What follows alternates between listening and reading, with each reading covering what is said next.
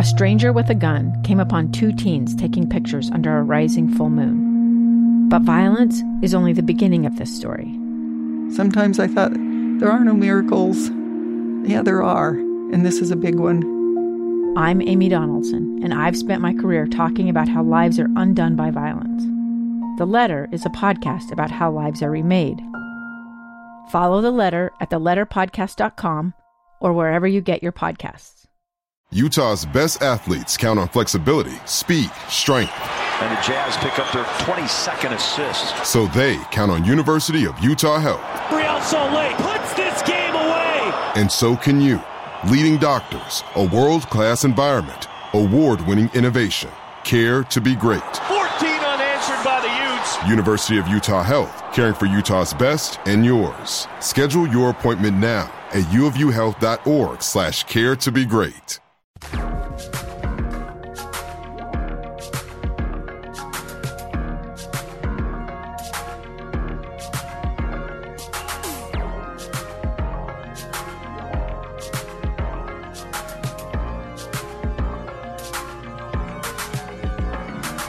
All right, everybody, welcome back. It's Unrivaled. It's 97.5 VKSL Sports Zone, etc., etc. So, I just heard. Can we play that? Can we play that Chris Dunn quote again? Because I'm going to get your vibe on this, Scott. This is what Chris Dunn just said for our Jazz at 30 update about his kind of what his path has been and what he credits a lot of what he's able to accomplish right now, being with the big club. I've been doing a lot of work since I've been in the league. I watch a lot of film, not just on myself, but a bunch of guys, just to try to see, what they see on the court. I feel like that helped me out. And then just getting some game reps in the G League. The G League actually really helped me in the sense of they play the same kind of pace, the same kind of style, and allowed me to find my pace, allowed me to find my rhythm and understand the way defense is set up in the league and, how I can attack it and how I can get guys involved. And, I feel like good things are going to come. So, my thought about that is I was like, okay, Chris Dunn, he's coming in, and the energy he's brought's been awesome. The minutes that he's been putting in have all been, like, he takes advantage of the minutes that he gets. He's getting those 12, 15 minutes, and he's getting 11, 13, 16 points, and that's how you earn your way into the league. And then when he says, I've been studying a lot of film, I'm like, okay, you and everybody else gets in the league and they study film. No, they don't. And that's what I was like, there's no way that everybody just sits around and doesn't study film. This is what their job is. No, there's a lot of guys that don't study film. Why on earth? Well, how on earth could you get away with that? Well, it's the guys that don't make it that don't do it because there's a lack of respect for the how good people are and how hard it is to play and understanding that you've got to find an edge. You got to find. Chris Dunn is an amazing athlete. So is everyone else on the court. I mean, there's nothing special about him unless he really understands the game and he can make the game slow down and he can manipulate the game to his advantage and find out where the weaknesses are and find out how to strategically attack teams and players and just the nuances of what happens. I mean, I just happened to be watching Donovan Mitchell play last night against the Celtics.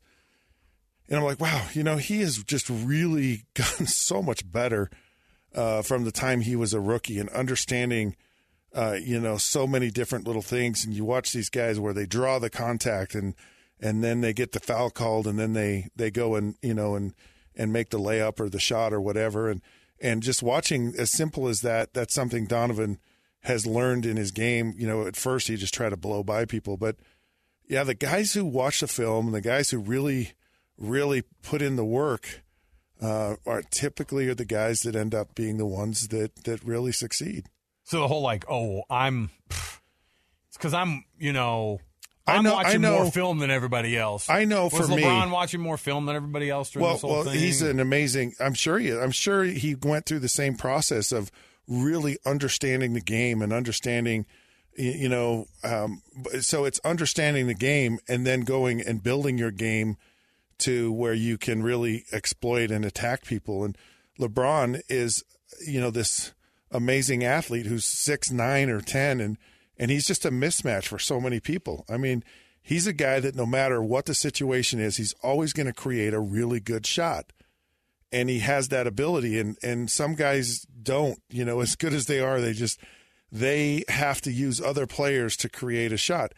Lauri Markkanen, he's 7 feet tall, and as he continues to develop a way to always be able to get a good look at the basket, that's where a guy becomes a superstar.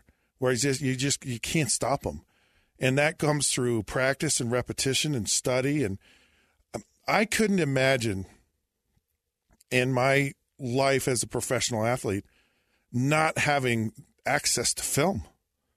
Like, the film is just it's as much of a part of, it's as much like breathing as anything you do, because it never lies. And you play in the game, and it happens in a nanosecond, right? And so you just, you're like, what just happened? And you react to it, and then you go back and you look at the film and you go, oh, that's what happened, and you learn from it, and it helps you to get the game to slow down. It helps you to see the game. They film everything, like every practice, every rep you take in practice. Would you go back and watch practice film every day? Your own practice film. Okay. You know how we do those air checks? That are super fun, and they're awful. Well, we did air checks every single day. Scott, your voice sounded weird here. What was the problem? You're like, right, and I don't know. And it's embarrassing. It totally exposes you. Yeah, and because you can't hide from it, and you know what it makes you? Brutally honest. It's like, this is who you are, and you're going to look at it every day, and you can't help but get better from it. And here's the challenging part. You're not the only one looking at it. There is every other guy on the offense, and they're looking and they're going, okay, quarterback's legit here, or because you think of Zach Wilson and those players in that meeting with him, and they're watching and they're going, how'd this guy miss that throw? Like, how did he miss that throw? I mean, what was he thinking here? So it's not only you looking at it, it's all your teammates, it's all your coaches. And I mean, you are literally out there, and you're evaluated and you're graded and you're assessed by every single person on that team. And and it's not once in a while, it's every single day. And is it every person, or is it like every person? So even that backup your quarterback, job. you get 4 reps in practice because you're the backup, right? And you're like, thank heavens. But then somebody calls you and goes, "Hey, can I talk to you about how dumb you looked in practice today?" Well, if you get 4 reps, you're lucky as the backup, and 3 of those reps are going to be running plays. You're just going to hand the ball off. Oh. 2 friends taking pictures of the rising full moon on a summer night. 2 teenage kids doing what teenage kids do. When a stranger with a gun and a death wish changed everything. It was violent, it was senseless, and I will never understand it, I will never accept it. I'm Amy Donaldson, and unfortunately, we're all too familiar with stories about how violence shatters lives. But what we rarely see is how they are rebuilt. In a new podcast, The Letter, we relive tragedy, but only so we can hear the rest of the story. The struggle to reclaim lives, the realities of grief, and the possibilities of forgiveness. I believe in miracles. Sometimes I thought, there are no miracles. Yeah, there are, and this is a big one. Follow The Letter at theletterpodcast.com or wherever you get your podcasts. Boy. I mean, you don't get an opportunity. How do guys get even? How do guys get good in the NFL even if you're a backup? You don't. That you find ways to do, like, you get guys after practice and you go, let's throw routes. You do whatever you can to cheat and someone's filming it secretly. Anywhere you hope they are. You hope that people are going, look at that guy throw the ball. It's pretty good. Imagine in your job, and I'm saying you, Alex, but I'm saying all the people out there listening to us right now. Imagine if you were videotaped. I mean, I know that cameras are kind of everywhere today. Yeah. But I'm saying everything you do at work, have you seen those? They're videotaping it, and you're reviing it with your boss every day. So, people would freak out. Like, people couldn't, like, you can't be playing solitaire or other things on your computer. Okay, now hold on. So the people who are working remote now, I've seen this thing that they are doing where your boss basically sees your activity level immediately. And doesn't necessarily see your screen, although you can do that. And I think some employers would want that. I don't know why you'd want that level of scrutiny. if they're not getting their job done, let them go. If they are getting their job done, like, don't nitpick on all of the, So what they do now is, though, they see, okay, did they log into their computer? What time was it? And they can see if they're active. If they're punching up, if they're good. So now you've seen the freaking weirdos out there who are, and they're genius weirdos, and they're inventing these programs that basically, as soon as 9 o'clock hits, it logs you on, starts moving your mouse around for you. I've seen these like automated, like moving robot mouse that's just like moving around. Like this artificial intelligence? Yes, and they're typing in stuff, and they're, because you look active on there. There's no version of that in the NFL where it's just like, oh, so I'm apparently out there. there's artificial intelligence that you can put in some like inputs, and it will based on certain, it'll know. It knows how to work for you. It'll not only know like your patterns, but it'll know like the topic, and you can actually, it'll write papers for you. Oh yeah, I've seen it. It'll write a talk for you, and probably a better talk than if you wrote your own talk for like church kind of thing. It's like, I can think of a lot of people I'd like to give that to, because it's like. How do you think the AI goes? Well, I got a call this week. Like, just fire that AI. When I got a call this week from Brother Jones, get out of here. Don't say that. Well, you just don't answer. Oh, you think the AI is going to do that? That's what I'm saying. They work all the like little. Oh, yeah. Okay, I'm sorry. Things. I got you now. The word refreshments is worked in there somewhere. I was like, it's trying part of the to lexicon. avoid. I don't know. I'm just a computer. I know this is what you people talk about. Yeah. I'm so embarrassed to be here and so nervous. Please forgive me. And it's like, you can just sit down now. Don't even give us a talk. I don't want to hear it. Scott and his talk. All right. Oh boy, I didn't even get to the Pac-12 prediction stuff here. Although we've got more Pac-12 things to talk about in a little bit, but I do want to bring up. Can I just go back to the film for 1 second? Yes, because the whole idea of what's his name, Chris Dunn saying I watched more film than everybody else. That's why I'm in the spot that I'm at. Yeah. Or he wasn't saying he watched more than anybody else. What he was saying was he's like, I busted my butt watching film and working out, and I thought so did everybody else. So surprisingly, the NBA. And like watching the movement of the players and how they're defended and how people make adjustments and how you have to – it's very similar to the NFL. I mean, you have guys that are on offense and you have the ball and the defense is going to give you a look and then they're going to adjust and you have to make a decision off of how the defense defends you and you've got to deliver a pass or make a shot or whatever. Sure. And that's the NFL. I mean, it's playing point guard and playing quarterback in the NFL, not very different ball, but the decision making and the strategy behind it and how to manipulate defenses and all that stuff, very, very similar. And how you kind of look off people and all that stuff, it's very similar.